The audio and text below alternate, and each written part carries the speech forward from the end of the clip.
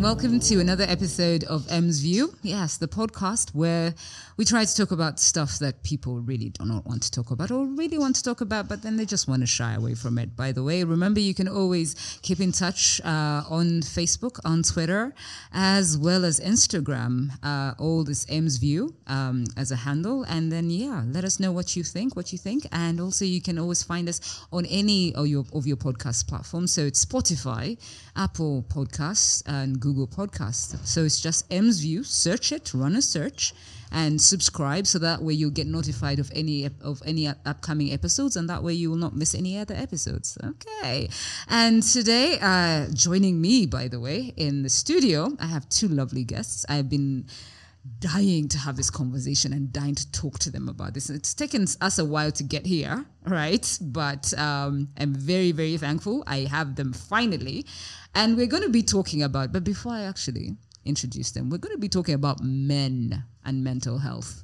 I now know and people think it's a buzzword. Well, people are using it as a buzzword, mental health as a buzzword. But I think right now we're coming to the realization that men are largely left out of the conversation and the discourse of mental health. And we're going to talk about that. And joining me in the studio today, I have Dr. Miche Gwang, who is a father, man of God, and as he likes to put it, a man living a full life and about to go into his halftime.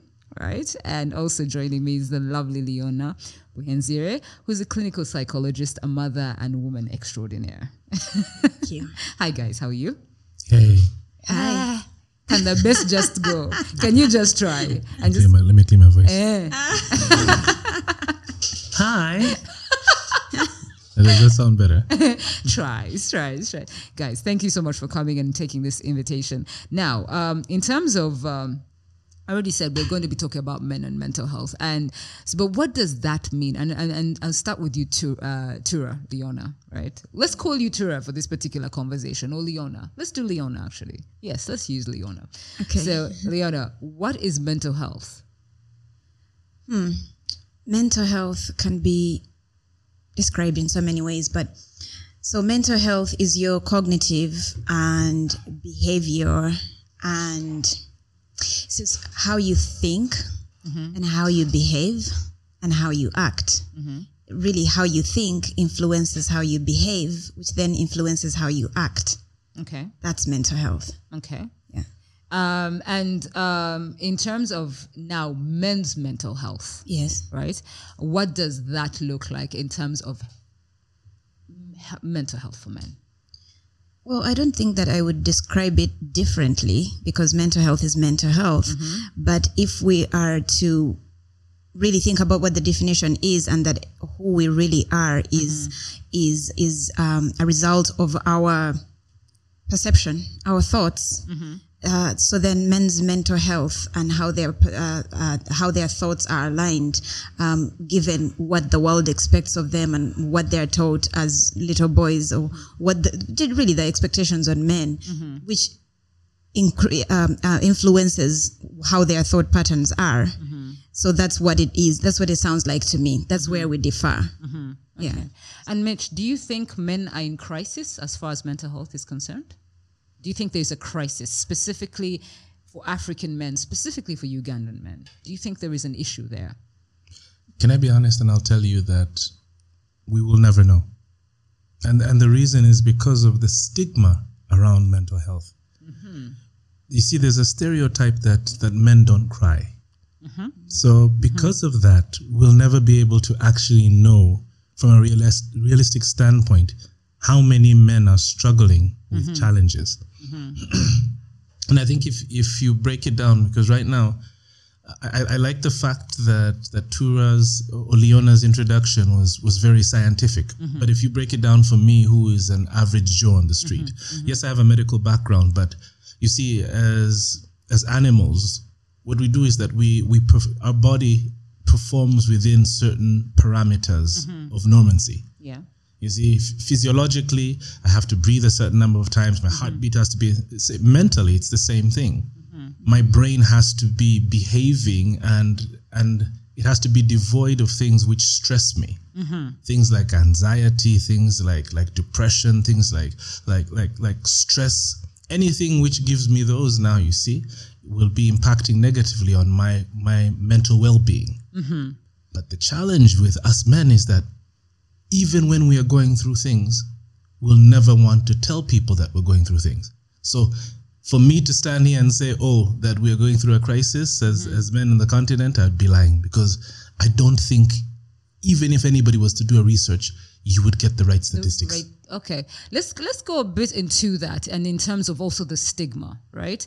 In terms of discussing the mental health, what is the stigma around it? Is it an issue of perception of weakness, perception of incompetence, or just men do not know how to express themselves? I think it's more from upbringing. Okay, men for the longest time have always been perceived as being the alpha sex.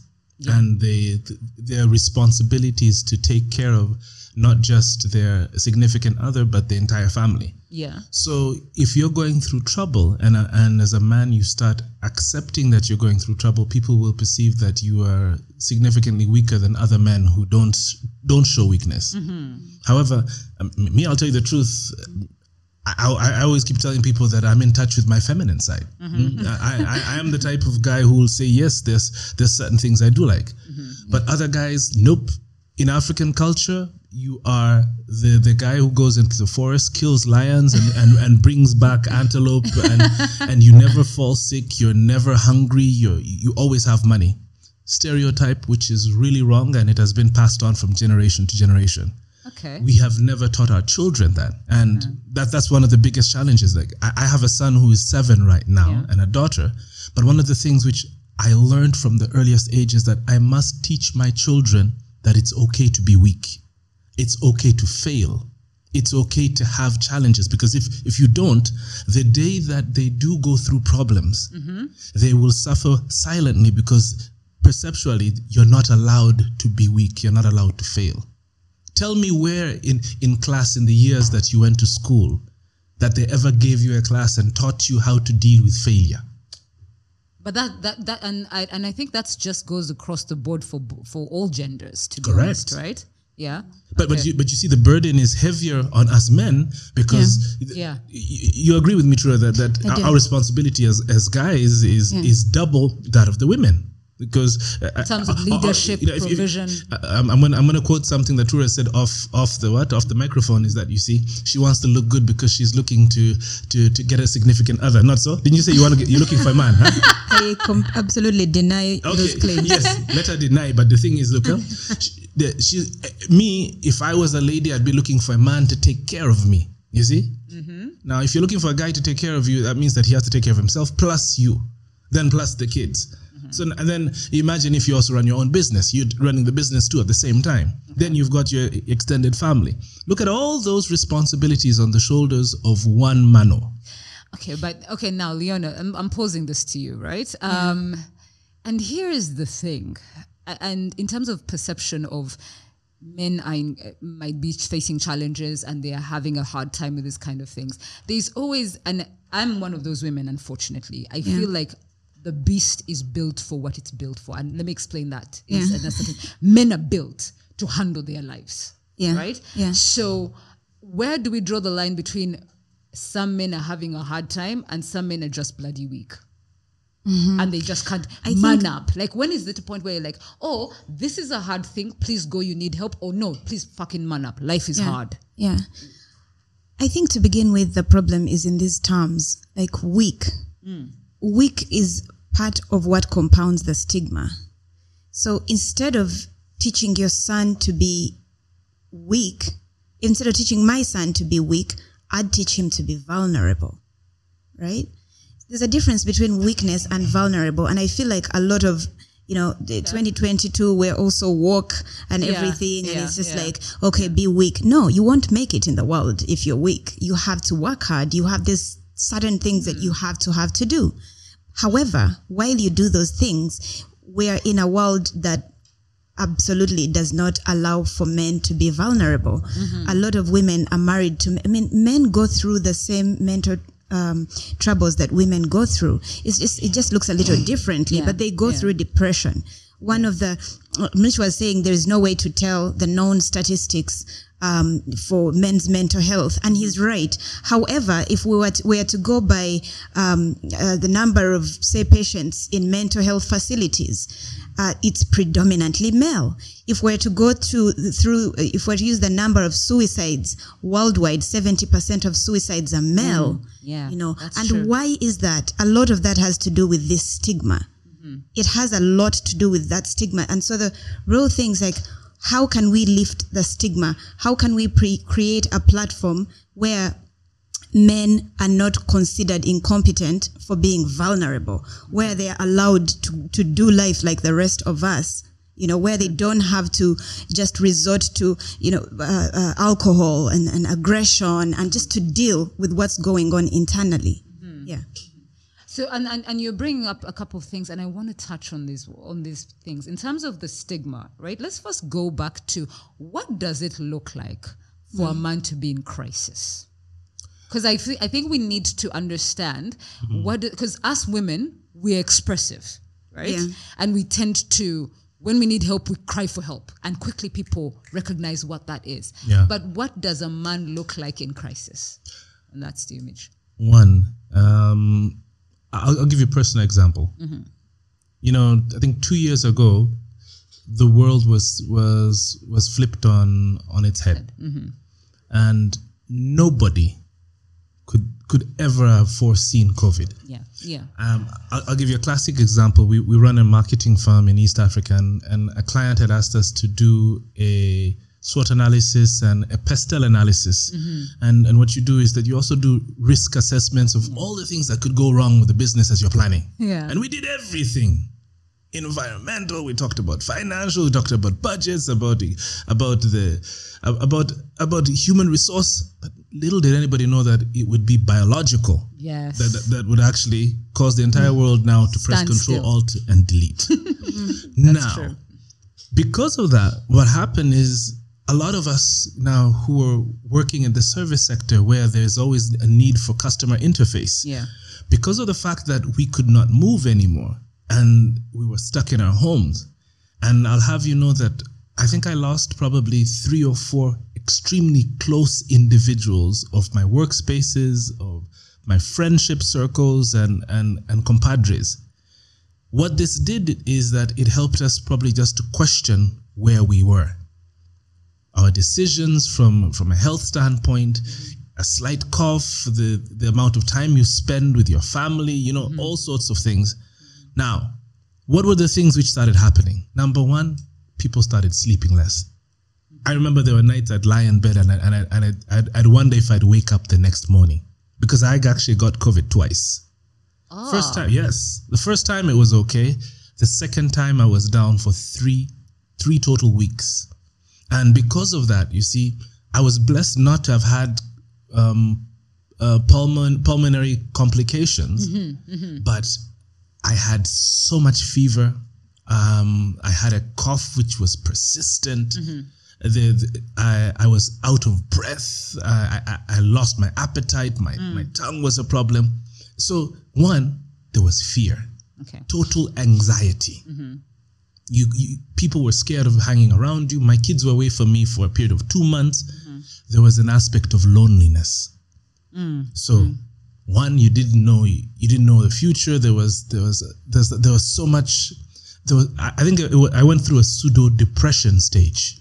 Pseudo or depression? I don't want to call it depression, because I think depression, and Shura will weigh in on this, but I think it'd probably have to be for an extended period. But this was like 2 to 3 weeks, whereby I was questioning my purpose even on earth, and asking God, okay, so have I achieved everything I'm supposed to achieve on this earth? Is this my time? So you question every single breath you're taking. Your friends are scared of being around you. And you see, these are the things which happen. And this was just about COVID. Now imagine people who are going through period of now I was blessed that I had some money by then, so cash wasn't a challenge. But what about the people who lost their jobs? What about the people who couldn't feed their families? Because you see, what was happening is that there was a compounding of what COVID could do. You see that? So, Trura, I don't know if you can weigh in on this one, but I lose my job. I don't have money. I'm sick, I'm lonely, I'm anxious. Those are all the things that I'm going through. Now, you tell me that I am mentally well. Definitely not. Yeah. So what do you expect from a guy? So those are the things. So even if you remove COVID from the equation, men go through those challenges. Imagine if you do lose your job and you can't take care of your family. Imagine if you are unwell. Imagine if there are, because I'll give you an example, 3 or 4 guys who have been in relationships for 10, 15 years, then all of a sudden you break up with your significant other. And okay, I want to interject there, and I don't want to interrupt. I think we underestimate many times, and we think that relationships breaking up and divorces only hurt women. Apparently, I've seen men break down. And I'm like, and you know, and we think the loss is only felt by the woman. It's felt by both parties. Of course, it's felt by both. Of course, have you ever been married to her? Just to, I was going to say thankfully not, but shots fired. Shots fired. I would like to just withdraw that statement and say no. Just to answer your question before, for me, the signs that a man might be in distress is irritability, first of all. Okay. I think when people think about mental health, they think about a naked man running on the street looking dirty. That is not it, right? So one of the signs of distress in a man, I would say irritability, aggression, just restlessness, lack of sleep, isolation. Men isolate themselves. Isolation. Yes, actually, we do. You go into your cave. We retract, we withdraw. Yes. And to add to what she said, you see, another thing is when you find that you are actually stressed or distressed, you will now turn to something else. Yes. And that's when substance because there's abuse, no option to be vulnerable. That's right. Yeah. That's when you see people drinking more, The alcohol. smoking, doing drugs. And when shit hits the fan, suicide. Hence the 70% suicide rates being male, right? When shit really hits the fan, nobody is really going to hold the space for a man, or so they perceive because of the environment that we've grown in, right? So if you know you're in COVID, the mental health crisis was just really heightened during COVID because, as Dr. Mitch was saying, you lose your job, you have 4 kids, you have a wife, you have, for some people, even the wife's family and their own families, they're all looking at you. You have no idea how to tell these people that what you're dealing with, because genuinely they probably won't understand.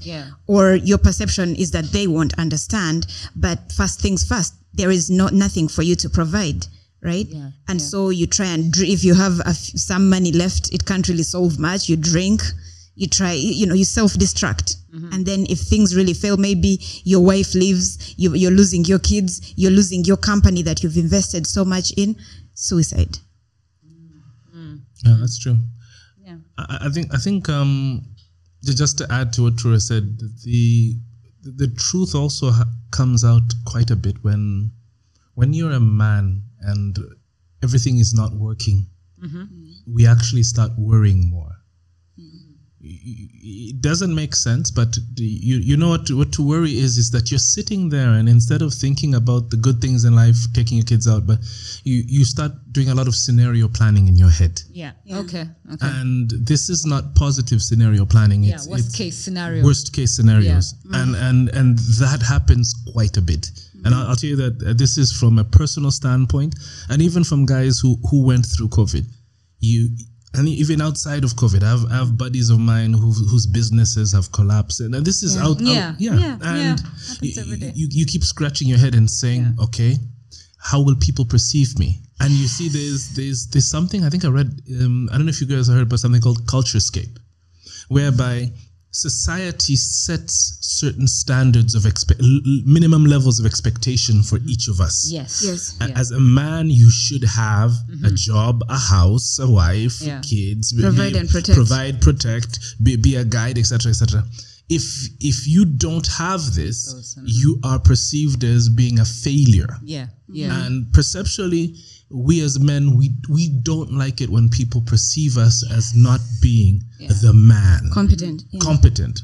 So I think those are some of the what we call the symptoms or the signs. Let me ask a question, and we'll start with you and Leon on this one.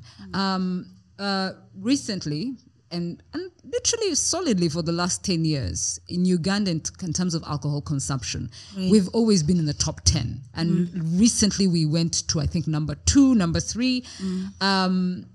Is alcohol a problem for us in a sense that it is our alcohol consumption? Is it a sign of a deeper issue, or we just happy-go-lucky hedonistic people? Because I think there's a part of us where Ugandans, we like to party, and that's a general thing. Like we are pleasure-seeking people. We like to indulge. But now that our numbers are constantly high in terms of alcohol consumption, could there be a beast lying underneath, thinking that I think maybe there's a little more there? I think the amount of alcohol we consume, and statistically all the countries that consume that amount of alcohol incidentally happen to mostly be third world countries. Why isn't the most alcohol consumed in the world in Las Vegas, where everybody's going to live their best life? Sin City, right? That's Sin City. If you're to go by what you're saying, that we are happy-go-lucky people, this is where people go to be happy-go-lucky, right? Why isn't the most alcohol consumed there? I think that in some of these countries, it's a coping mechanism, actually. Okay. Right? But because everybody does it, we always, as again, like Dr. Mish was saying, we're mammals. We have very strong survival instincts, right? We can really get a monster and make it look good, right? Yeah. Like a lot of us celebrate the fact that we consume the most alcohol in the world, and it's a thing, and then it just protects you from being an alcoholic, There's a point I was drinking way too much, and I knew I was drinking way too much, but I can assure you that I had many more friends who were drinking way more. Oh, okay. It took me going to another country and sitting with other people to realize that it's out of God, work. This is out of order. Guys are going home. I'm just getting started. I'm like, what? It's dysfunctional. True to what Trua said, I have that statistically during COVID, a lot of people thought that because there was a lockdown, that there was going to be a dip in alcohol consumption numbers. But what happened is that it actually went up for both of the big players in the market, because of the fact that they had to come up with digital solutions for supply and demand. They found out that there was actually a spike in consumption because now people were very happy. And they were buying direct from the producers, delivering in crates at their home. People were very happy. But I think, again, also let's understand that we Ugandans are a quagmire.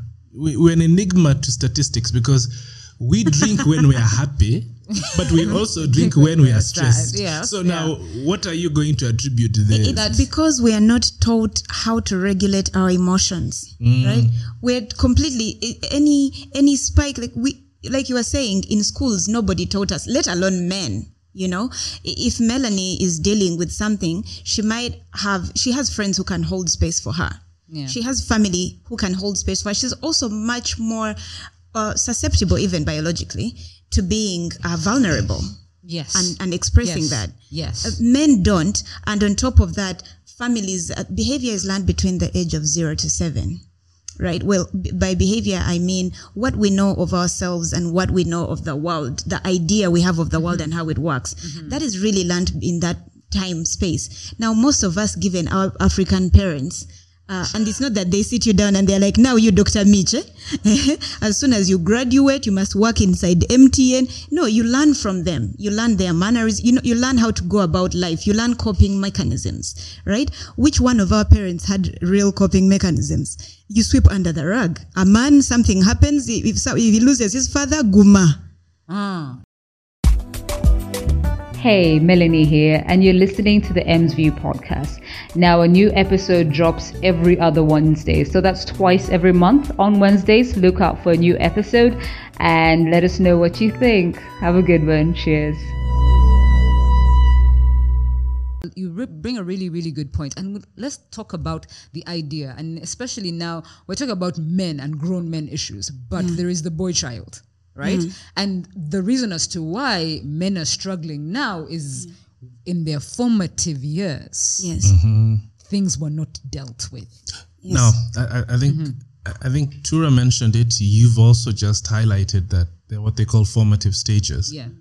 Conditioning. Yes, conditioning happens, but let's remember that there's not only one formative stage.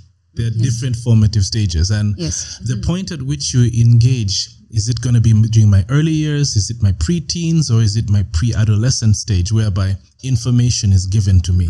Right. Now, as men, just like Tura mentioned, there is a lack of a structure in our homes. You notice that before women get married, there's supposed to be a Senga story where you sit down and you're taught how to be a good wife. Yeah. Now, Don't for you men, have a stag party? really, you think it is stag We don't know what happens. What happens there? What happens there? We thought you're getting good advice. Nothing that By prepares the way, them. by the way, Tura, I'll put this on record. I never had a stag party, so if any of you guys wants to throw me one, I'm very happy. Wow. We can do that. Wow. One. So, but back to the issue. Yeah. There's no structure. As men, I have no idea. I've never understood. And growing up in churches, okay, and this has been a very interesting thing.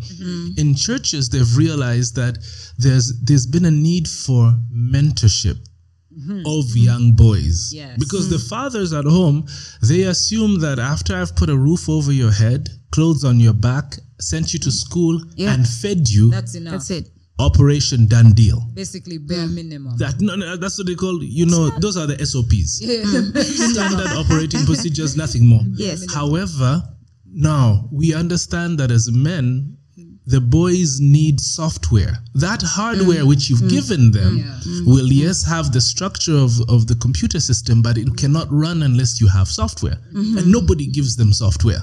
That's powerful. So as guys, you go out and you're running on Windows 1, which operating system has not been updated in I don't know how many years. Yeah. So we look for support in all sorts of different places and we will not find it. And that's why you find us crashing now. So, So I think you asked an interesting question. What can we do to create systems and structures which we can now run back to be able to help us in times of need? Because if I was to ask you right now, I'm living an okay life. I'm about to hit halftime. What's halftime? Halftime is what we call, Give the number. Give the number. Don't be shy. You're talking badly. Okay, I know I look 30, but I'm almost about to hit 50 in a couple of years. Huh? In a couple of years. Okay, in 3 years. Couple plus one. But you ask me now, I walk out of here. On the outside, I'm smiling, I'm bubbly, I've been part of this discussion. But imagine I'm struggling with stuff. Where do I go?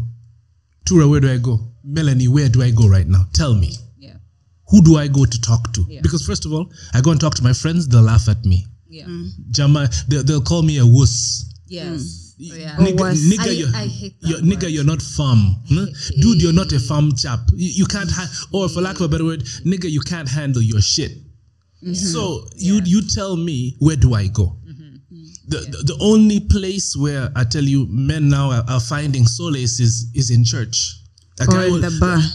Or in the bar. But the bar won't give you solace. That's But misery loves company. That's it. Okay, 2 bottles is company, but that's the only place. Tell me where you want me to go now, Melanie. Tell me a solution place. And you know what? I wanted to come to that place because in the idea, and you're saying, and it's interesting because when you say churches, I see there's a real move around, and it's not the traditional churches per se, it's the evangelical types. Right? There's been a whole move about mentorship. They've been keen on mentorship, and I now see a real drive. For a couple of years, there's been a real drive to actually look after the men, right? Yes. Because there's such a thing as, and it's true, because when you were talking about that, I was like, it's true. A lot of attention is given to give inadvertently or intentionally to women to teach us how to woman, how to but people are not teaching men to man, like what does that look like? What does leadership look like? What do finances look like? What does vulnerability look like? And why is it useful? Right? I feel like no one is telling men that vulnerability can be useful. Right? It is a tool. Yes. It is your way to get help. It's your way to identify where you get help from. So I find that there is that whole understanding, and even now that we are waking to the reality of it, and it comes to this point, where do men get the help from? Like now, for instance, again in our African setting, now for you, Leona, you are a clinical psychologist, right? But how many people are coming to you asking, saying, okay, I need to see a therapist, and that's therapy. Is that a thing right now? How are we? It's a thing right now. So just maybe 5 years ago, and this again goes back to stigma and how powerful it is for us to have conversations like this, because they help to create awareness. And when you create awareness, stigma is lifted. HIV was this way. Just a few years ago, it was a death sentence because of the stigma. It was just shrouded in stigma. So you get HIV, you're sent to the village, right? And then the stigma started being lifted. People started to come out and say, I'm HIV positive, the file bongole lutai and the like. Yeah. And what really happens is that then companies come out and they sponsor research, and medication is discovered, and now HIV is not a death sentence anymore. People live full lives, get married, have children, work, vacation, whatever you want to say, right? Yeah. They live full lives. That's the power of lifting stigma, and that's the power of awareness. So the reason why a man does not know where to go, again, is because it has a lot to do with the stigma, right? There is so many professionals that you can go to. And you know what? Can you mention some off the top of your head? Because I feel like, and do you know what? Yeah. Recently, I had a friend who was trying to get help, and someone recommended them to go and see a therapist at Butabika, and his first reaction was, that's for mad people. I was like, no, boss. See? That is a mental health center. Yeah. That is where people get help from, not just people. It's not like throwing you to the loony bin. Again, lack of understanding. Mental health is not mental illness. It's like physical illness is different from feeling unwell, right? If you have chronic stress, that is not a mental illness. But chronic stress can lead you to depression, which is mental illness. Right? I think Tura is correct. However, I think the packaging is also quite important. Because you see, by the time you recommended that you go to Butabika, Butabika already has a brand associated with it. Yes. Yeah. And I'll have I'm going to give you two classic examples. I think it was 3 years after university. Yeah. One of the most beautiful girls from our year. Amazing talent. She had a lot of potential. Now, what happened with her is that she got into a relationship with a guy, and they had a relationship for 5, 6, 7 years or so. Then something happened, and during relationships, you let yourself go and you do all sorts of wild things. You take videos and stuff, huh? Now, fast forward to a couple of years later, she was actually deciding that she wants to break off the relationship. She started a relationship with somebody else. Yeah. So when she did, she got another relationship with another guy. Yeah. The other one was X, this one is Y. Yeah. A couple of years later, they start, and she's having her introduction ceremony. Now, guy X, because he had been spited, he was not happy, so he decides to release onto online videos of her and him. Wow. And put it on an explicit website. So now this chick here, what happens is she's there 2-3 days before the introduction ceremony. People from another country in Australia send back to the family and said, isn't this the chick that you're going to get married to? Now, what happens? Stress, anxiety, depression. Yeah. She wasn't talking to anybody. Her entire life had been thrown, on its head. She didn't know where to go. Long story short, she commits suicide. This is less than a week. In less than a week to her wedding. Now, when you don't know where to turn to, this is the kind of stuff that happens. Yes. Huh? Yeah. Let me answer that question, Mitch, because I think it's very important that people know that there are places to go. Yeah.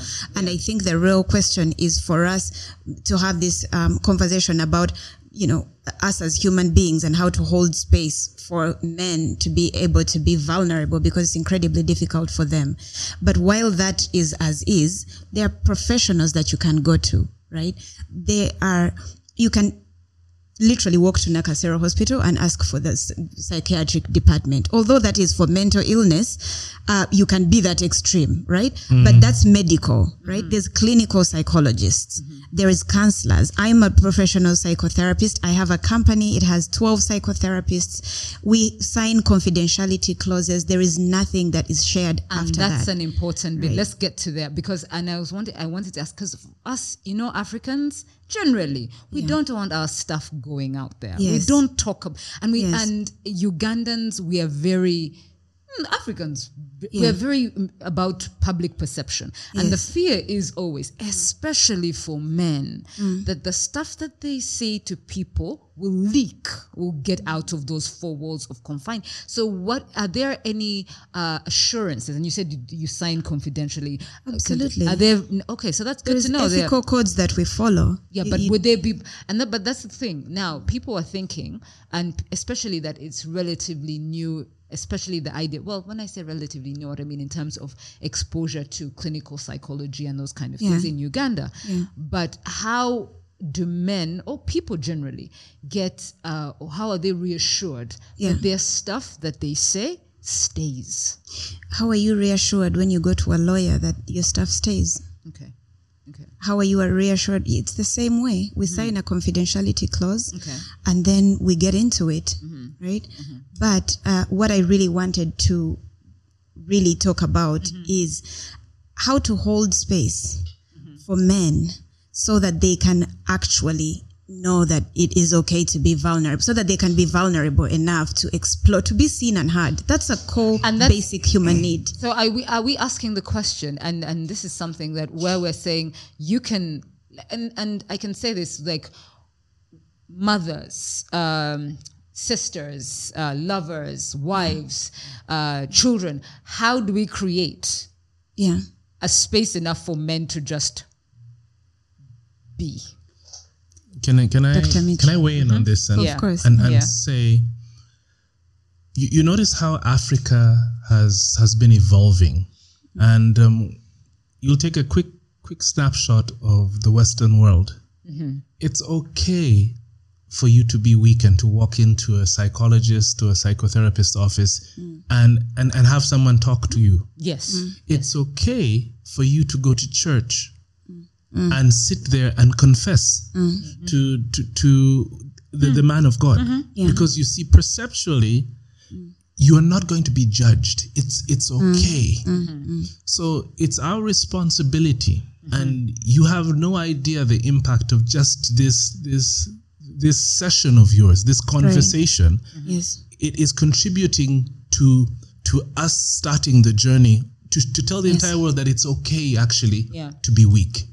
It's okay to be vulnerable. I like the word that you're using. It's okay to have challenges that need to be addressed. And seek help. To seek help for those challenges. And if we don't start as men to start having this conversation and opening up, there will be this never-ending perception that we must continue hiding them, and that's when we're going to have challenges. So I think the first step is, first of all, tell the world that it's okay. That's it. Let's admit that it's okay. The next step is create systems and structures within the families. Even before I have to go for professional help, can there be a system or a process or some sort of structure inside the home where I can be able to go to somebody. And even if it's not your Yes. father, if your father sucks at communication, let it be an uncle. Yes. And in every family, there's that one person you can trust. Man, I love speaking to Uncle Mitch. Uncle Mitch is open, and he's never going to tell And my can stuff. I say that that's usually someone who is also vulnerable, who has had the courage. Exactly. Yes, somebody When who you has had the open up, courage. yeah. I'll tell you an example. Like my kids, I love giving this example, and they love when we're driving places. They say, Dad, tell us stories about how you messed up when you were young, and what you learned about when you were what you messed up with.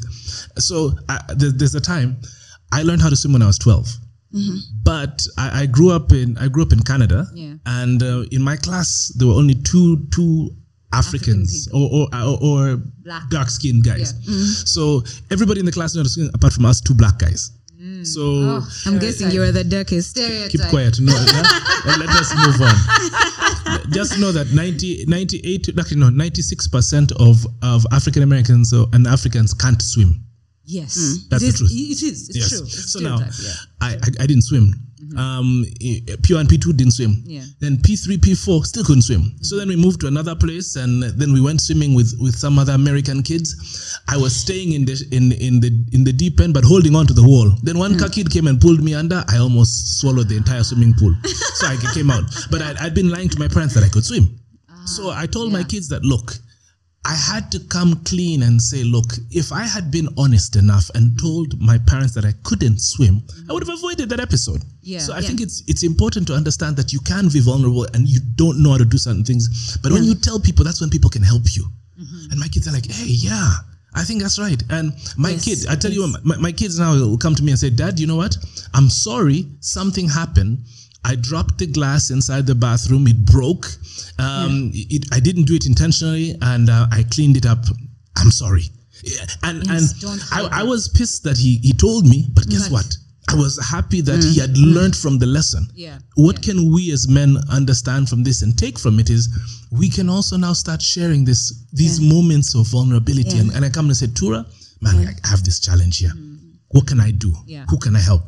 So in every single family unit, let's try to find that one person who's willing to be the sacrificial lamb. With the microphone, I said, let me be the people's idiot.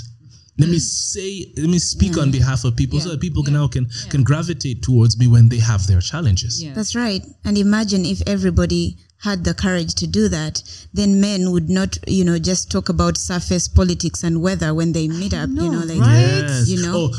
Or Arsenal being on top of the Premiership, yet deep in their heart, they're at the bottom of the league. Suffering in silence. There's nothing manly about suffering in silence. You don't get a badge Your needs cannot be met if you've not communicated them. That's a good point. They cannot be met. You have to figure out a way to communicate them. If Dr. Mitch says if you can find a safe space to communicate them, okay, find a safe space to communicate them. Whatever it is that you do, this thing that we learned from our parents of suppressing, repressing, whatever you repress does not just go away. It just manifests as something else. Maybe anger issues, maybe resentment, maybe depression or worse, right? Let me ask a question. Get it out. Find a way. There is this whole thing, and I've spoken to a lot of men, and I'm like, and again, I had the good fortune of living in a culture where I saw partners, domestic partners, lovers, couples, really, really confide in each other, right? It's not a perfect situation, but these guys, like you're telling one person one thing, no, the other person knows it because they're always talking to each other. Like the whole pillow talk thing was a very real thing, right? Yes. And what ended up happening is that you knew, like I had couple friends, if I say one thing, the other one knows it in 2 minutes. And I'm just like, and because they are like always talking. Now I came back here in Uganda, and then I realized that my boys are not talking to their wives. I've asked a couple of them, why? She can't handle. She won't. She'll think she'll judge me. She doesn't. But do you dispute that? Do you dispute that? No, I don't. And I find that as women, we have a problem. Yes, we are compounding these issues. We have a problem, and we need to own up to it. That we do not like our men being vulnerable because we see it as weakness. Yes. And I'm like, excuse me, if my man, and that's why I keep on saying, I talked to. But we grew up seeing fathers who are never vulnerable. That's our idea of a man. We have to unlearn that stuff. And that's true, because one time I was talking to a friend of mine, and she said that she had an issue when her man's father, her father-in-law, passed away, and he cried. And she's like, I wasn't attracted to him after. I was Come like, on. What? I'm like, are you kidding me? Your man has lost his dad, and he is in grief, and you're not attracted to him? How has this become about you? And I realized us women, we have a problem, and we need to own up and say, look, we are part of the we are half of the problem. Yes, we are refusing to create these safe spaces for men to just be themselves. Like a man says, look, I'm having issues at work. Man is not coming through the way it's supposed to. A man should be able to tell his most intimate partner that. Do you know what I'm thinking while you're saying that? I'm thinking that's exactly the same as if a man expected you to be 100% beautiful at all times. When you wake up, when you go to sleep, when you're having a bad day, just be stunning. That is a good analogy. No, I agree. Because that's a good analogy. You know when Antura was putting down her hair, she said, I don't want you to fall in love with me, let me put down her hair. But you know, Tura, they say that I'm looking hectic, listeners. A woman's true beauty can be seen only when she cuts off her hair. So I dare you to shave your head. It's a hard pass on that. But and Leona, do you agree that as women, we're part of the problem? We're half of the problem, absolutely. I've found as a therapist that one of the issues that I find that couples really, that draws couples apart is just an inability to have difficult conversations. Right? Inability to have difficult conversations. And why? Why is that a thing? Because both parties have perceptions of each other, right? So if a woman expects you to, she comes at you expecting you to provide 100% for her and everybody around her, whatever her needs are, right? This is not something that she has exactly communicated, certainly not when you are dating. But it's an expectation. Now, you've also grown up in a home. Maybe you think, okay, school fees and rent, I'll put a roof over us and I'll pay school fees and, that's about it. If I do power and whatever, okay, that's good. I mean, you're doing what you think, right? Yeah. All of these needs are not, no one is communicating anything, right? Yeah. So this one expects you to be living 500K on the Kameza. You think it's absolutely ridiculous. You haven't come. So now you come back home from work, you're tired, the person is moody. What's going on with you? Or is there food at home? Did you leave money for food? Where does you think food falls out of the sky? Yeah. Or I've also been busy. You think, it's just all, it's just needs not being met. Yeah. Because people are not even communicating those needs. Do they even know them? Do men even have a space? Have they even gone within? Have they been taught to go within to a point where they even know what their needs are to begin with? Let's talk about that for a bit. I doubt it. Let's talk about that. Mitch, what do you think? Because sometimes I get a sense when I watch men that they don't really know what they need. They think they know what they want. Yeah. They can communicate what they want if they want, but on a need level. Like what are your spiritual needs? What are your physical needs? Have you ever come across? I'm not judging by yourself. But have you ever come across men and interacting? Okay, like now I'm gonna to put it out there. Yeah. Like there are men I've come across and they're like, okay, I'm a woman of a certain age. I have lived a full life, and you're getting intimate with a guy, and you realize that it's not the sex he's really after. He's lonely. He wants company. In fact, he'd be cool with just having dinner and snuggling up in a chair, and he'll pass up on the sex because he's lonely. I can't say that for most. I've been quiet for the last couple of minutes because I noticed that the discussion was moving somewhere, but if you ask yourself, basically what you guys have been talking about is what are the drivers of mental unwellness, and your spouse actually can be an initiator or an aggravator Yes. of mental unwellness. That's an aggravator. Yes. An aggravator. An aggravator. That's the truth. And that's the way to put it, right? And people don't know this. And so you guys, as you were speaking, I was just playing back through my mind. Yeah. And this is exactly what men are not doing. You know how when you're just about to get married, they send you for couples counselling. Yes. Yeah. I've had this discussion with so many different couples, and I'll tell you the truth that couples counseling is actually quite superficial. Yes. In what sense? In the sense that they actually don't get into the nitty-gritty. Okay. Yes. And what are the nitty-gritty? Now, the nitty-gritty is this. Mm-hmm. Somebody asked, okay, so if I was to get married with somebody, or if I was to commit my life with someone, what are the things that I need to be able to discuss with this person? And you found out. Now you see in my other life, I've got my Clark Kent and my Superman lifestyle. Yes. My Superman lifestyle. I throw on my cape and grab a microphone and I host events. Yeah. Okay. Now, hosting events, I've done countless weddings. Mm-hmm. Every year I probably do like 15 or 20 of them. Yeah. And one of the things I need to do is that I need to get to know the couples intimately to be able to execute a memorable engagement. Yeah. But when I sit down and I ask these guys, so what is it, Tura? What is it, Mel, that attracted you to this guy here? And what are the things that you guys are going to do together to make sure that you have a solid relationship that can stand the test of time? And these guys here are angas. Mm-hmm. Are they like hanging? I kid you not. Mm. Majority of them are like, oh, he's fun. Oh, majority, she's nice to hang with. Oh, we drink together. He loves me. Exactly. No. Extremely superficial, very ambiguous.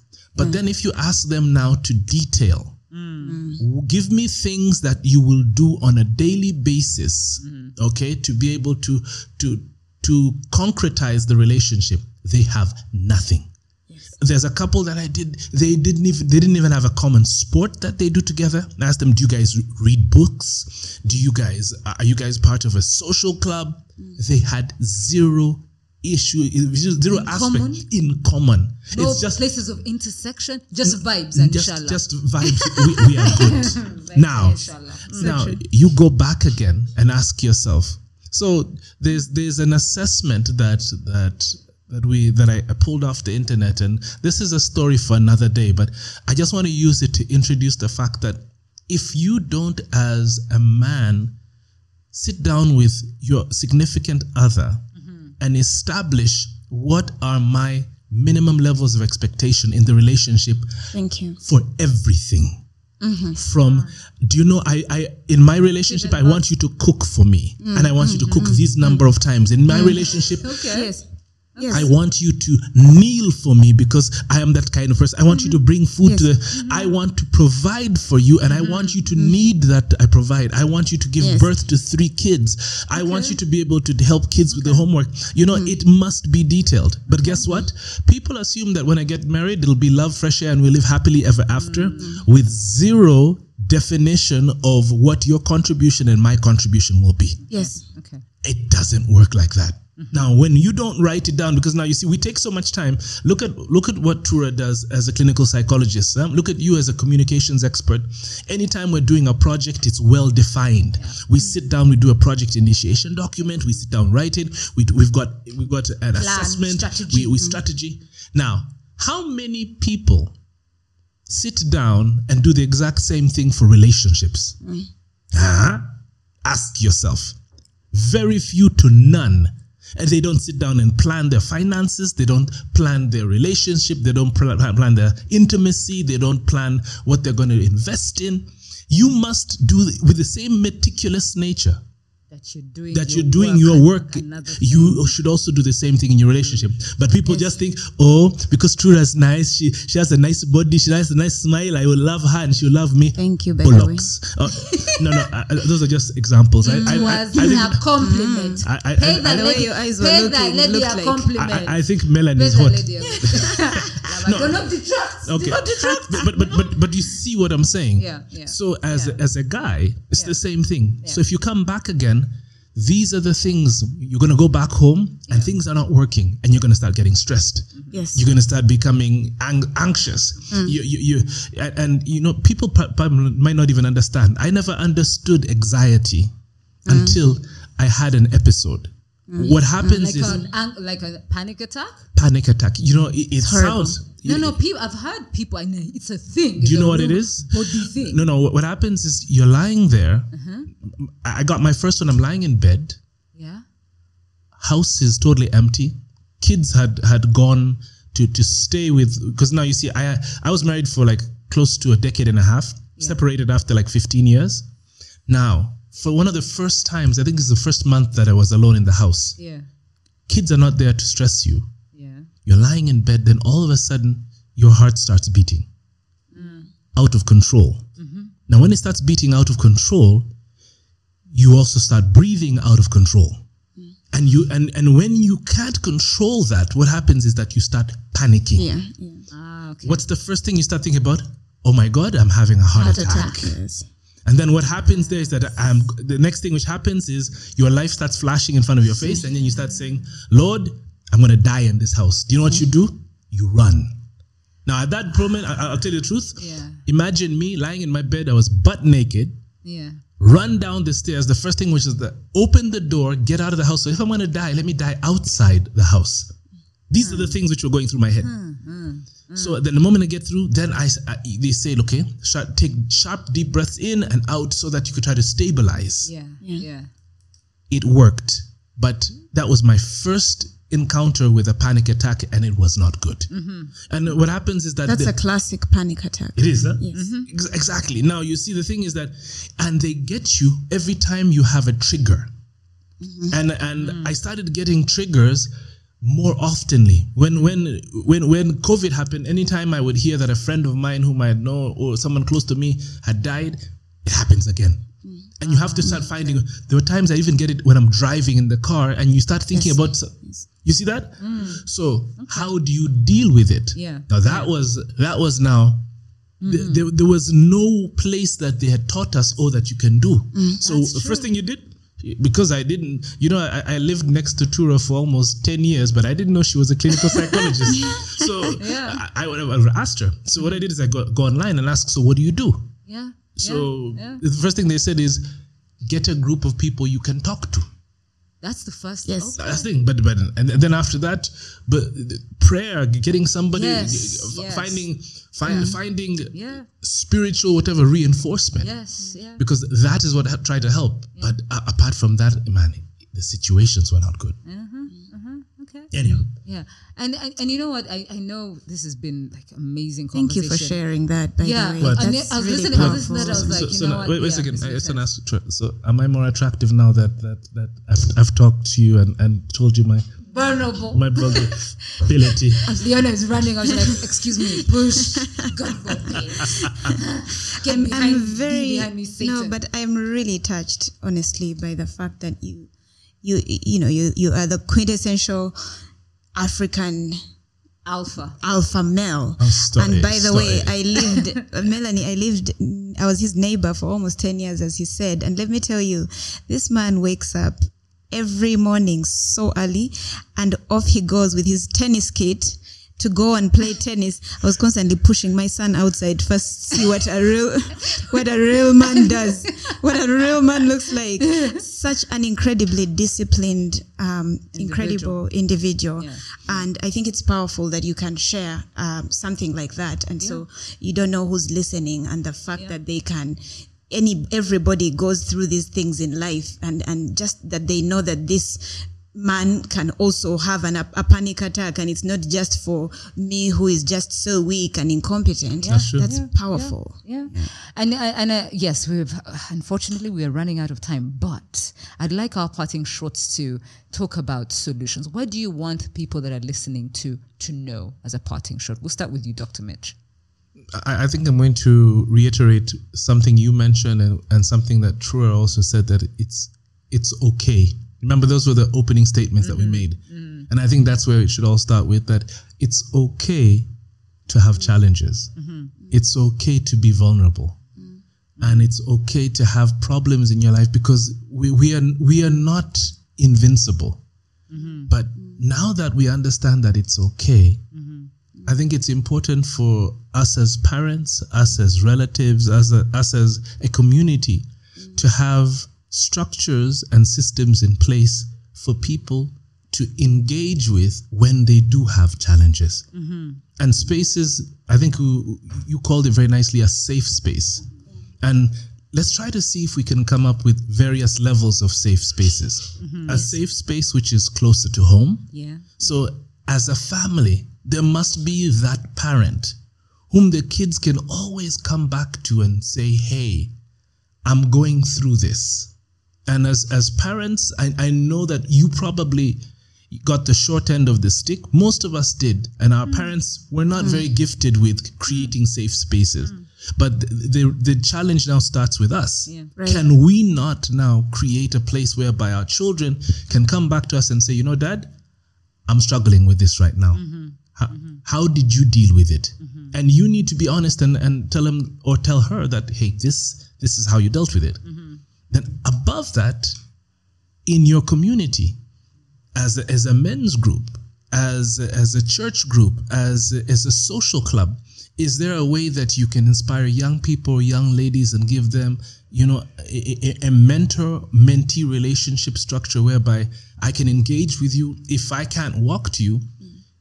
An idea that Trura could take up is, can you not come up with a digital platform? Can you not come up with an online system, a phone line which is toll-free? And I'm sure so many people would be able to jump on this, so I can pick up the phone and just talk to somebody and give solutions. And above all, man, I think the responsibility falls heavily into the church, and you know, they see how much people are struggling in their communities. Can we not do more as the church to be able to help young men and young women to be able to help solve their problems? Okay, cool. And Leona, your parting thoughts? My parting thoughts, first of all, to women, I pose a question. Are you a safe space for your partner? Are you a safe space for the men in your life? Right? And do you perceive yourself to be a safe space, or can you really look within and find if you are indeed a safe space? All human beings have a basic need to be seen and to be heard. Just like you want to be seen and heard, so do the men in your life. They're not asking you to fix. They're not asking you to just to hold space. And at the very most, ask questions and understand. Then you can be a person who they can come to when they're in distress. Because if the statistics are anything to go by, then we can understand that they are in distress as often as we are, or maybe even more because of the amount of pressure on them to provide and protect. It is imperative that we create spaces as women for men to be vulnerable. And to men, there is nothing manly. This toxic masculinity thing is not attractive. And if it's attractive, it's not helping you as an individual, right? There's nothing manly about suffering in silence. You don't have to suffer in silence. Most of my clients are not mentally ill people. They're just people who process their thoughts with me. That's a good way of putting it, right? Just process your thoughts. My job as a clinical psychologist, I'm a behavior scientist. My job is to listen for cognitive distortions, to listen to your story, not really to enjoy or not enjoy, but to listen for what is it in there that is a perception. I'm drawing up a perception that is leading you to dysfunction, right? It's just a safe space to process your thoughts. Process your thoughts. Whatever it is that you're repressing is not going to go away. It's just going to manifest as something else. It's courageous to do so. It is incredibly difficult, you